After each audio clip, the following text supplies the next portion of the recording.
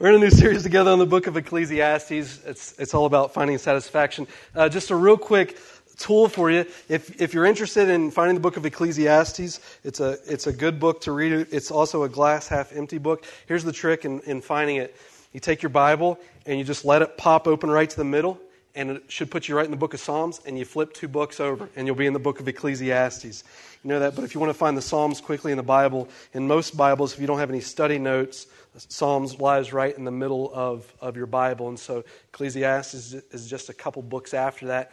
And we're on this series together in the book of Ecclesiastes, Finding Satisfaction. We're in the book of Ecclesiastes in chapter 5. And I got to tell you, this morning, I really need this content of this passage of Scripture. The last 24 hours for me have been extremely hectic, and finding satisfaction in the Lord in the midst of just complications is an important thing to learn in our lives. And that's exactly what Solomon's talking about in chapter 5 and chapter 6 of the book of Ecclesiastes. He talks a lot about how life is this half empty, all these pleasures that we're seeking after in the world don't really fulfill ourselves, and in the end, much of it leads to emptiness. And the present reality is, whatever circumstance you're going through, Christian or not, at some point in your life you will experience joy, and at some point in your life you're going to experience emptiness. But for those who know the Lord because you know Jesus, it doesn't mean you're going to have periods where you're not going to lack that emptiness. But because you know Jesus, you know the root of where joy originates. And I got to tell you, when we talk about joy in the Lord, I feel like sometimes when people begin to express a joy in the Lord, sometimes they read about it in the Bible, but they don't know how it really connects to the heart. And a lot of times you'll see a superficial joy with it. Like, I'm just so happy. Something bad can happen. I'm just happy. The Bible says just be happy, right? And the reality is, if it's a superficial happiness, it's not going to sustain the Lord. If you really haven't found a reason to be joyful in the Lord, and if you're just honest with your soul and who you are as a person, and you just kind of come to church because you feel like you should, but Jesus really isn't your joy, the sustaining of that relationship, it just doesn't last. And I love how Solomon takes this chapter 5 and 6, and he just slows down the momentum of recognizing for us that life can be pointless unless you find satisfaction and joy in the Lord. You're not going to find fulfillment. And he just pauses within these chapters, and he says, so let's seek joy in the Lord. As a matter of fact, he says in chapter 5 and verse 18, this is what I have seen. It is good and fair for a man to take meat and drink. I agree with that completely, especially if it's bacon. Take meat and drink and to have joy. Some translations translate that enjoy. And all his work under the sun, all the days of his life, and this is what's important about the joy, which God has given him. That is his reward. Every man to whom God has given money and wealth and the power to have pleasure in it and to do his part and have joy in his work, this is given by God. This morning, that's exactly what we're going to talk about.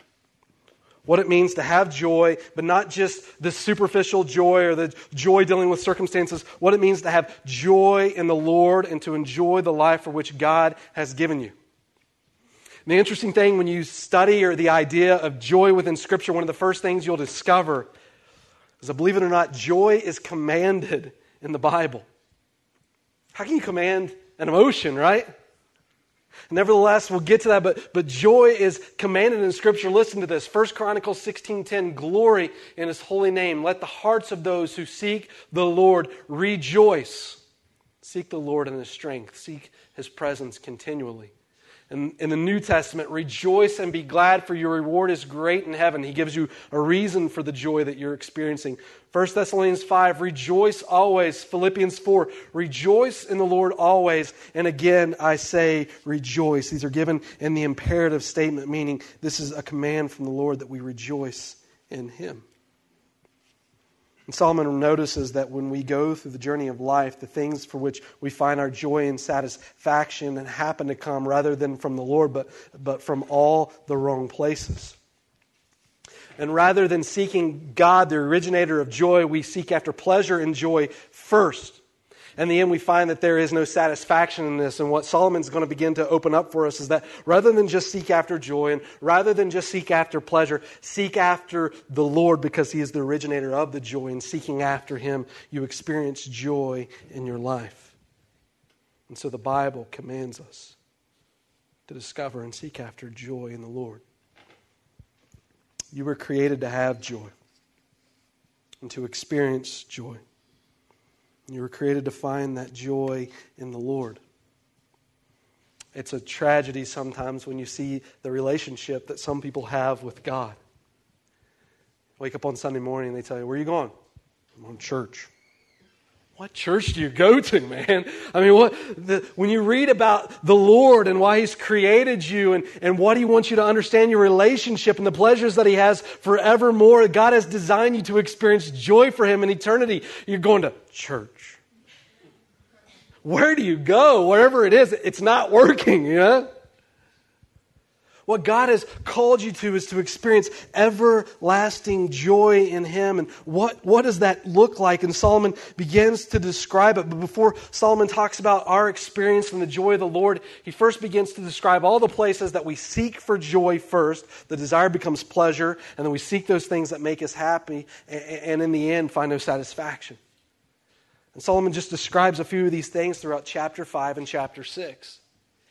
He says in chapter 5 and verse 10, talking about money, "He who loves money will not be satisfied with money, nor he who loves abundance with its income.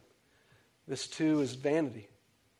Talking about even having kids and a family because you think that will make you happy. He says, if a man fathers 100 children, wow, and lives many years, poor woman, right? Mother's Day for him is expensive. "However many they be, but his soul is not satisfied with good things, and he does not even have a proper burial, then I say, better the miscarriage than he." Verse 7, talking about a guy who finds satisfaction in just work.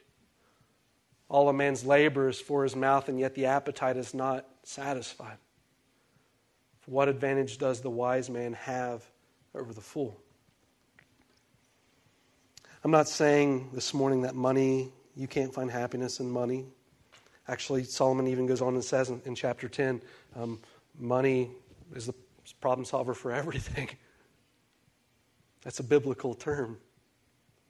I'm not saying that money won't make us happy. I'm not saying that family can't make us happy. I'm not saying that work at times can't make us happy. Those things are all enjoyable. But what I'm saying is in the end, if you seek the source of your joy and satisfaction in that rather than the one who produces the joy to begin with, in the end, you'll find no satisfaction.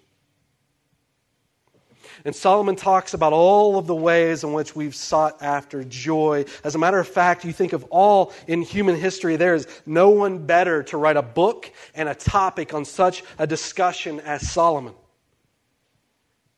Historians who have studied the history of Solomon have said that Solomon's wealth has accumulated well over $100 billion. You look at his position in the time of history. He is of political importance. He is of economic importance. He is of the king of Israel. It tells us in the Bible in 1 Kings chapter 4 and chapter 10 that all of the world is coming to Solomon like he is the rock star.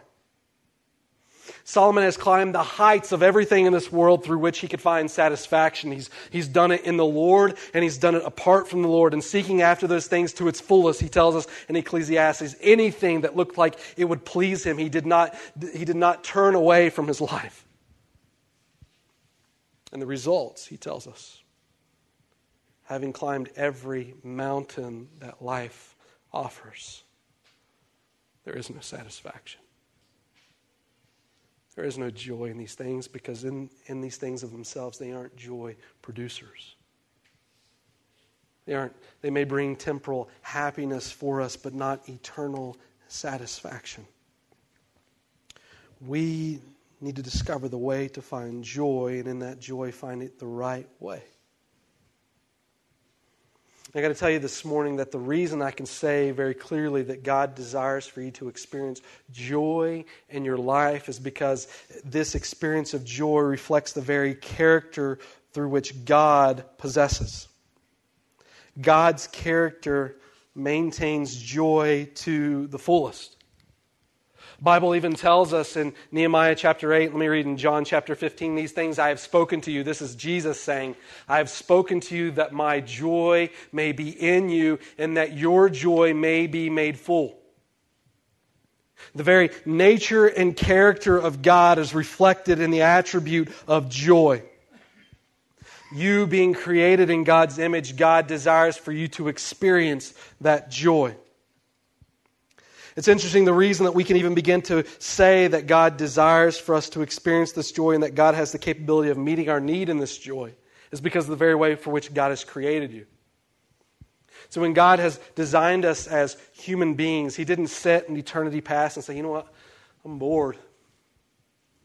I'm lonely. What should I do? I know what I'll do.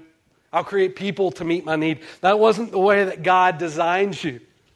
When God created you, God in the completeness of His attributes and love and grace and patience and kindness and joy expressed within Himself, desired to lavish that joy upon you. And from the fullness of everything that He was, He created you that you may experience His joy in you for now and eternity. And that's what Jesus is saying in John 15. That my joy may be in you and that your joy may be made full.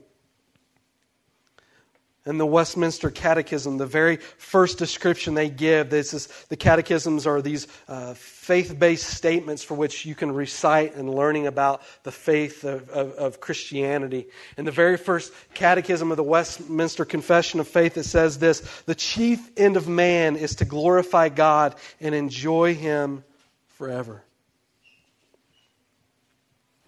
Finding joy in God leads to a life of joy for eternity. In the book of Nehemiah, it describes the joy of the people in this passage of Scripture. It tells us in chapter 8 and verse 10, and do not be grieved, for the joy of the Lord is your strength. I love the portion of which this is shared in the book of Nehemiah. In the story of Nehemiah, you'll know that it's about rebuilding the walls of Jerusalem. Jerusalem has been utterly destroyed. The nation of Israel wiped out. The people had been taken captive for 70 years out of the nation of Israel. And here they come back into Israel and they're rebuilding their land and their identity and their worship of their God that they had lost as they were taken into Babylonian captivity. And they build this wall around Jerusalem to protect the people that they could gather together in their temple and continue in worshiping of God. And when they completed this building of the walls, the Bible tells us that the people then moved into the city of Jerusalem to begin to engage in the living of life as Jerusalem used to know it. And as they get ready to engage in this life, the Bible tells us in Nehemiah chapter 8 that all the people gather together. And it tells us that they're not just seeking after joy in and of themselves. They didn't just finish this wall in Jerusalem and decide, you know what, good for us, look how great we are. Upon completion of the wall, they recognized that it was of the goodness of God that they were able to do this and do it so quickly. And so it tells us in chapter 8 that the people of Israel gather together and Ezra begins to read the law. The law had been lost among the Jewish people. And for the first time in a long time, they really began to hear it in their hearts. The Bible tells us that the response in recognizing the beauty of God and their own sinfulness was one of grieving and mourning. And Ezra gets to the end of the reading of the law, and it tells us in verse 10 that he reflects to the people, listen, do not be grieved, because the joy of the Lord is your strength. Ezra and Nehemiah are reflecting to the people that, one, your joy originates in God. The reason that you were created is that you may find joy in Him and through Him. And not only do you find that joy in Him and through Him as you partake of life with Him, you get to experience the joy through which He desires. If you enjoy the things that God enjoys, you receive the joy of the Lord in your life, and the joy of the Lord becomes your strength. Nehemiah reflects to the people that our past was sinful, but our past is in the past, and what God desires is for you to experience your joy in Him. And just noting this morning that God's heart and desire for us is that His joy may be reflected in our lives. The question then becomes, how do we find joy in the Lord?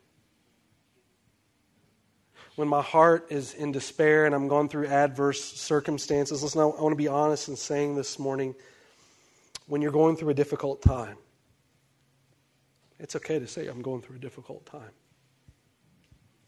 It's okay to be honest. I'm not asking anyone this morning to be superficial with the pain in their heart and the lack of joy they might be experiencing in their lives. What I'm saying is what God gives you is something far beyond just a temporal happiness, but it's a joy that passes all understanding. It's a peace that comes through that joy that passes all understanding. It's a joy that is more sustained than just in the moment, but can last for eternity. I think God knows when we go through difficult times, and He wants us to be honest with that. I mean, if you feel like your life is falling apart, your life is falling apart. But what God desires for you to do is to experience the joy through which He desires for you to understand through an eternal perspective. The Bible tells us that the joy of the Lord is our strength, that the peace that passes all understanding lasts more than just this moment. How do we find that joy in the Lord? Solomon begins to describe for us in chapter 5. No matter what you're going through, no matter how difficult your circumstance is, this is where the joy of the Lord begins. Guard your steps, he says. When you go to the house of God, to draw near to listen is better than to offer the sacrifice of fools. For they do not know that they are doing evil. Solomon begins simply with this. You can't begin to find joy and satisfaction apart from the one who created you to find that joy and satisfaction. Solomon has taken in the first 5 chapters of his book, he's journeyed all over the world. He's talked about his palace, he's talked about his highways, he's talked about the marketplace, he's talked about the courtroom, and finally, when he begins to talk about the joy through which God gives us, he talks about the temple. He talks about the place of worship. He recognizes the attitude of the people as they gather in the temple to worship. It's an attitude that doesn't carry reverence. It's an attitude that doesn't carry a sacredness. Really, it's an attitude that comes on a Sunday morning and is not even interested in connecting with God. Come on a Sunday morning just to do the routine. Solomon's looked at all of this life, all of this unsatisfaction through which it brings, and he just gives one simple answer.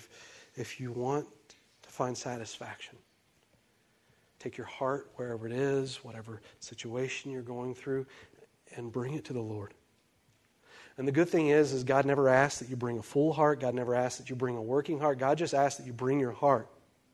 I think the emptier and broken it is, the more beautiful it is before God. Just bring your heart to the Lord. When you gather on Sunday morning or when they're gathering in the temple, just come for the sole purpose of seeking and reverence the honor of God. The Bible describes these sacrifices as we know in the Old Testament they used to slaughter animals. We don't have to do that anymore. The Bible tells us in Hebrews chapter 10 that the sacrifice that Jesus gave was a fulfilled sacrifice that surpassed all sacrifices and accomplished the need for sacrifice. When the Bible talks about sacrifice in the New Testament, it takes a totally different approach than just bringing objects before God. It deals much more with the attitude of the heart. It says, give your lives to the Lord in Romans chapter 12. Share your faith in the Lord with others in Romans 15. Do good for the Lord in Hebrews chapter 13 out of a loving heart. Bring your broken heart before God in Psalm 51. Give of your wealth before the Lord in Philippians chapter 4. Bring your prayer before Him in Psalm 141.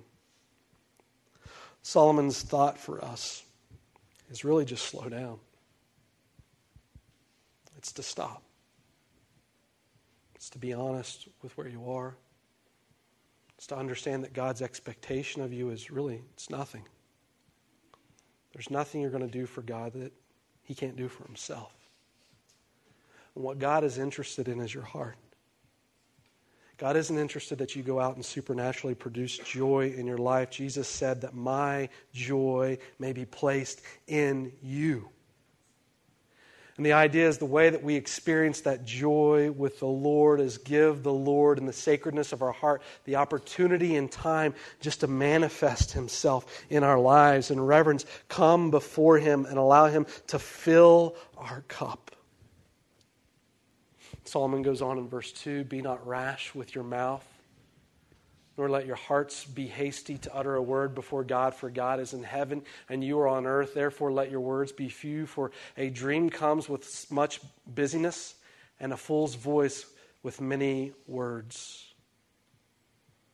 I think Solomon even talks about our prayer life in this verse. Doesn't necessarily mention prayer, but what he's mentioning is dialogue with God, which we call prayer. Don't just come to God and just pour everything on Him. Just set before His presence. And don't just express these rash words. Think about the very one you're setting before in this world. His desires for your life. You just speak words of fewness. That's a new word, of fewness. But let your words be few. Allow the presence of God just to manifest Himself over you. And he goes on and describes in verse 4, when you vow a vow to God, do not delay paying it, for He has no pleasure in fools. Pay what you vow. It is better that you should not vow than that you should vow and not pay. What he's telling us in this passage of Scripture is God's not looking for you to do unreasonable things. Because you don't have to make a deal with God to find joy. And you don't have to make a deal with God to find happiness. God desires to have His joy in you and His joy made full in you. There's no deals needing to be made to experience that. It's coming before His presence. No unnecessary vows have to be done. God, if you do this for me, then I'll do this for you. It's just coming before His presence. When we talk about finding joy in the Lord, it starts with a reverence for the Lord. And Christian joy isn't superficial.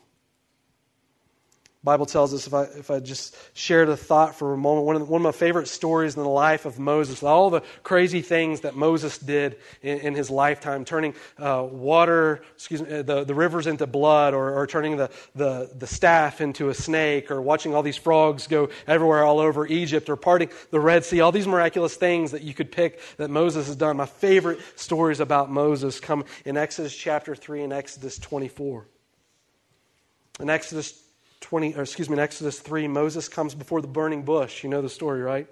Bush is burning. Moses talks to it. It's a miraculous moment. But the thing that I love about the story of Moses is that Moses hasn't even begun his ministry yet. He hasn't even begun serving the Lord. His faith in the Lord is very weak. He doesn't even want to do what God's called him to do. But the thing that God does for Moses is that when he comes before the burning bush, God tells him, take off your shoes, Moses, because you're standing on holy ground. You know, for years in my Christian life, I looked at that and thought, that is just weird. Should we do that in church on Sunday? Does that make it better? You know, do we take our shoes off? What is it about taking your shoes off that makes holy things? When you go home, practice that, I guess. But what Moses is being taught before the Lord is that God is saying to Moses, listen, you're creature and I'm creator. You're not above me, Moses.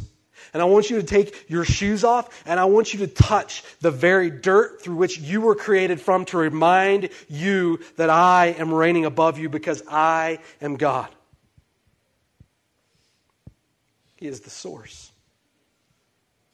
Before Moses began anything for the Lord, the thing that Moses learned from the Lord is God, and there is a need for reverence for Him in my life. As Moses continued in his ministry, in Exodus 24, God did this a few times in the life of Moses, but in chapter 24, He said unto Moses, come unto me. Come up to me. Moses, I'm on this mountain. Come up to me. And when you study that in Hebrew, it literally means, come sit in my presence. God's desire for Moses as he's leading the nation of Israel is to give God the opportunity for God to lead Moses. And so he tells Moses, Moses, come unto me. Come up on this mountain. And the Hebrew literally says, and just be present. Just be here. Sit with me. The joy of the Lord becomes our strength, and it begins when we start with a reverence for who God is. The Bible tells us like this: the fruit of the Spirit is love, joy, and peace. So the reason for us that it's important to come before the Lord in order to find joy in Him is because joy isn't a natural thing. Joy is a supernatural thing. And it tells us in Galatians 5, the fruit of the Spirit is joy. In Thessalonians chapter 1, receive the word in much affliction and with the joy of the Holy Spirit. In Romans 14, the kingdom of God is righteousness and peace and joy in the Holy Spirit. Without giving God the opportunity to work in our lives to bring His joy into us, you can expect to experience the joy of the Lord. Joy isn't a natural thing, it is supernatural. God has given us victory. And so the Bible expresses it this way. Peter in chapter 1 and verse 8 of 1 Peter. He says, rejoicing with joy that is inexpressible and filled with glory. I like to think about the life of Peter when he wrote this passage of Scripture. You ever look at the perplexing thought of the joy that people express within the Bible at the period of time they're writing about joy? The book of Philippians is all about joy. Paul wrote this in jail. Peter's just within a year of losing his life, and he's writing about joy in 1 Peter. I mean, what is it about these men that they're saying in this point? Rejoice with joy that is inexpressible. You think about so happy, so joy-filled in what God is doing that you don't have words to express it. And Peter's saying in the midst of all that he has endured, he's experienced this deep, unsettling joy that's just exploding out of his life. I mean, where did this come from? I look at the early church in the first 3 centuries laying down their lives for God, knowing that they're about to be slaughtered for the sake of the Lord and promoting His name throughout the Roman Empire. And they repeatedly talk in history of joy. How do they do that? Can I tell you this? Their joy isn't rooted in elementary things of the world. Their joy isn't found in things that pass. Their joy isn't found in temporary happiness. Their joy is found in things which last. So you can look at a circumstance when you're with Jesus, knowing that it's tragic, and saying, and Jesus wins. You can look at adversity through which you're going through and look to the Lord and say, and Jesus is with me. And in those moments, understand that with the Holy Spirit, that the fruit of the Holy Spirit in the midst of trials is love, joy, and peace, and patience, and kindness. You know what the tendency is in our life when we go through adversity is sometimes we tend to isolate ourselves and take it upon our own shoulders and just depend upon ourselves to get ourselves through it rather than just in brokenness come before God and lay ourselves down and say, God, it's not by my power. You are the source of joy. God, it's by your Spirit, the Spirit that produces joy. God, I'm not looking at this temporal situation that's brought adversity, but I'm thinking in the end, we still win, we still rejoice, there still is victory, though for a little while, Lord, you will come back and you will make all things new and all things good in you, and in that, though the circumstance is hard, in that I can rejoice. Think about the idea of Mother's Day. And for the most part, lots of people enjoy Mother's Day. But there's a part of me that always hesitates to want to make a big deal about Mother's Day because I understand for some people Mother's Day is a hard day. Life doesn't always hand you what you expected. I mean, what if your mom was a bad mom? Or what if, worse yet, what if you were expecting a child and the Lord took it before you were able to hold it in your arms and to love it and to experience that joy of knowing that baby, that you carried that child in your womb and it was lost. I mean, where is the joy in that, right? If you're being honest, that is not happy. That's horrible. That's a loss that just rips at the heart of a mother carrying a child in her life, which I can't even relate to. And you just see the pain of that. What do you do with that? I mean, what does God give you to make you happy about that?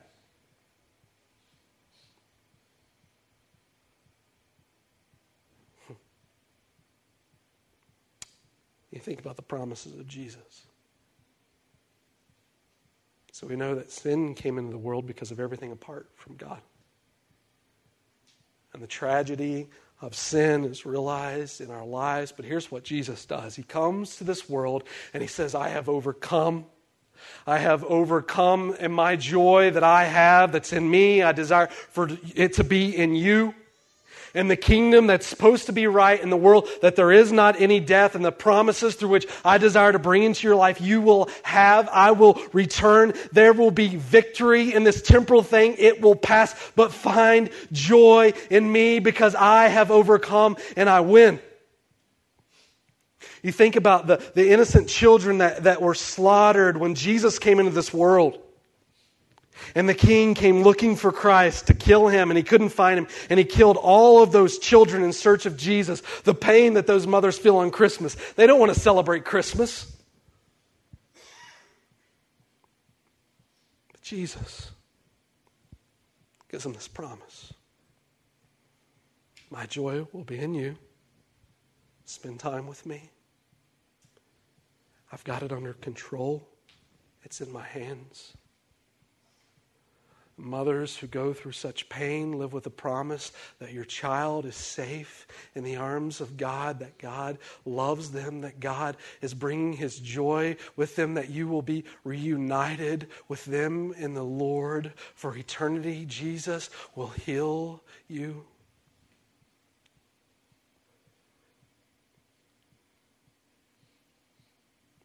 There's an important promise to us in this passage. What do you find joy in? The things that you hope in apart from the Lord will, in the end, suck you dry, rob you, not fulfill you. They don't last. You'll find yourself wandering, looking for an oasis your entire life, rather than turn to the one who created you to find joy in Him, that your joy may be made full. Whatever heart you carry, come to Him. In brokenness or in fullness, come to Him.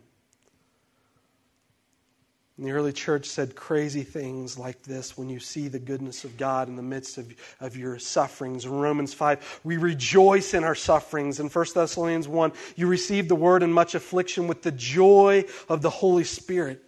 2 Corinthians 8, in a severe test of affliction, there's abundance of joy, and there in extreme poverty have overflowed in a wealth of liberality.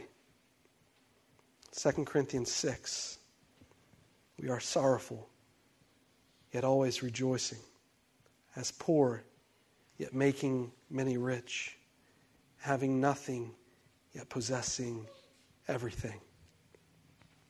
God's desire is for you to root your joy in Him. And the second thought that Solomon carries for us this morning. Ecclesiastes 5:18.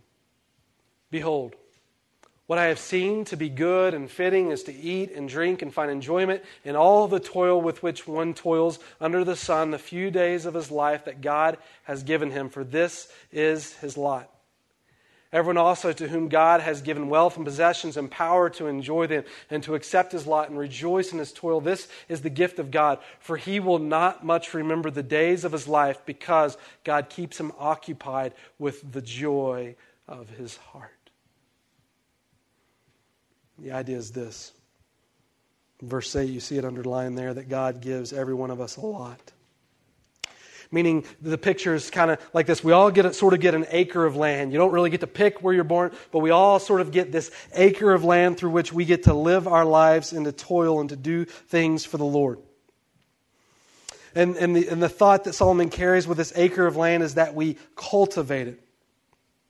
God, in giving this acre, this place of reigning, it becomes your opportunity in what you decide to do with it. And Solomon takes chapter 5 and verse 1, and he recognizes for our lives the importance of cultivating our own relationship before God and the reverence that we carry for Him, that He may fill our cups with joy. And then Solomon says to us in these verses, and then don't separate the sacred from the secular. Meaning God sees no variation between the sacred and the secular. What you do on Sunday, God desires for you to do on Monday. Don't fake who you are today. Allow the Lord to work in your heart and change you for the better for tomorrow. It's not Sunday belongs to Jesus and Monday to Saturday belongs to me. There is no difference between sacred and secular in the eyes of God. It's all sacred to Him. And what He's saying to us is take your reverence and come before the Lord. And then God gives you this lot to toil. And as you grow in that relationship with the Lord, see how it fits into your life with Him through day to day. Toil that lot. Cultivate it. You think of the beautiful things you can do for the Lord as you toil what God has given you. People do this every day with their giftedness. A painter does this with a canvas, right? He masters his skill. If you hand it to me, I would give you a stick figure. You hand it to him, and it's just beautiful. He cultivates it into something glorious. A singer can do this with the voice. A cook can do this. I don't even understand cooking. I'm great at bologna sandwiches. As a matter of fact, I'm happy with a bologna sandwich as I am with anything. But to see someone go into a kitchen and to cultivate and toil with what God has given them and the masterpieces that can come out of that. And God has given you something more in life than to just punch a clock and walk out the door. To just go home and be there. God desires for you to cultivate. To cultivate your heart in Him. To cultivate your spouse's heart in Him. To cultivate your children's heart in Him. To toil with the lot that He's given you. And He says in verse 19, get this. Everyone also to whom God has given wealth and possessions and power to enjoy them.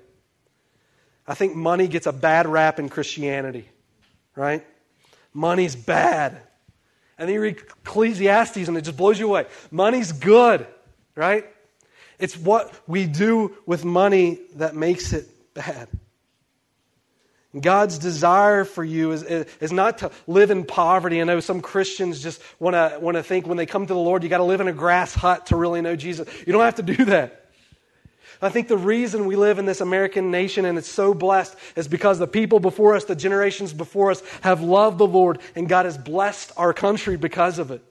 And these are the things that we can appreciate because of God. For instance, we came to church this morning in an air-conditioned car, probably yelling at kids to get out the door, right? But God gave you that car to get here, and God gave you that air conditioner to enjoy, and God gave you your family to gather together and worship this morning, and just pausing in that moment and not separating the sacred from the secular, but just appreciating what God has done. God, thank you for this. You've blessed our nation beyond comparison with some other nations, Lord. And I believe it's because people have desired to know you. Lord, thank you for that. Enjoy what God has given you. But to understand with great wealth comes responsibility. God has given you the opportunity to enjoy it and through that become a blessing to this world. You think some of the wealthiest people in the Bible are also some of the godliest. David was a king. He's a godly man. Abraham was rich beyond belief, and he was a godly man. You don't have to be poor to be godly. You just take the things that God has given you and you learn to cultivate it. And the thought that Solomon carries in this passage of Scripture is this. When you take a heart and you bring it before the Lord in reverence and you allow Him to work in your life, and you make Him your joy and satisfaction, and you learn to cultivate the life around you in God, and you allow the secular to become the sacred for Him, and you learn to praise His name in all things. He says in verse 20, for he will not much remember the days of his life because God keeps him occupied with the joy in his heart. You're not worried about the past because you've been walking with the Lord. You're not worried about the future. You've been walking with the Lord. You're just enjoying the moment. You're just enjoying everything that God has given you because His joy has been made known in your life. You think about the idea of joy, and we could ask this question this morning. We want to always root everything to the gospel. I'm not saying this morning go be happy because God made you happy, to be happy. What I'm saying is seek after the Lord, and in seeking after the Lord you find joy. So what does this even have to do with the gospel? What does this have to do with Jesus? And I would say this morning: everything. The joy of the Lord has everything to do with the gospel. You think about God creating you from the joy of His life and desiring for you to experience that joy in you. And you look at the cross of Christ, and it's the declaration of God to you that you may experience His joy. Jesus has done everything in this world for Him to bring His life before you and bring forgiveness to you, that you can be reconciled to God and experience His joy forever. It has everything to do with the cross. It has everything to do with Jesus. It's not just about church people, go be happy because you're church people, or just be joyful because you should be joyful. It's because Jesus has done everything that your joy may be in Him and your joy may be made full, because Christ has brought it all to your life and to your world. The joy of the Lord has everything to do with Him. So here's what you lose. When you neglect the wonder of God's goodness over you, you lose. When you neglect the wonder of God's goodness in your life, you lose satisfaction in Him. You lose focus from the one who created you to find joy in Him. You lose gratitude in Him. You lose meaning and purpose because it's found in Him. You lose God. You lose you, and you lose. Solomon's desire this morning is that you see the significance for what you were created for. God's heart this morning is that you find joy. And that joy isn't about just going into this world and being happy. It's about coming to the Lord and allowing Him to fill your cup. And I got to tell you, in a life that may not have walked with the Lord every day, or a life that may not have walked with the Lord at all, it may take a little while for you to just sit before the God and begin to allow Him to fill your cup as you let go of the things for which you have found satisfaction in, apart from Him. So let me give you one final verse this morning. This is the Psalm's recipe for what Solomon has said. Psalm 37:4, delight yourself in the Lord, and He will give you the desires of your heart. I like the translation. This is for all our mothers this morning. Ready? You study this in Hebrew, this is what it means. Be pampered. I hope you have that today, ladies. And guys, I guess if you like it. But it says in Psalm 37, you think about the picture that's being created here. Be pampered in the Lord. I love that thought. So mornings like today where I feel like I'm just running around trying to keep up with stuff and my mind's jumbled everywhere, I turn to Psalm 37 and I think when the time comes just to satisfy my heart and to set myself apart from the Lord, it's not about me bringing anything. It's not about me trying to superficially create some sort of joy in my life. It's about me just turning to Him and allowing Him to pamper my life. Just be pampered in the Lord.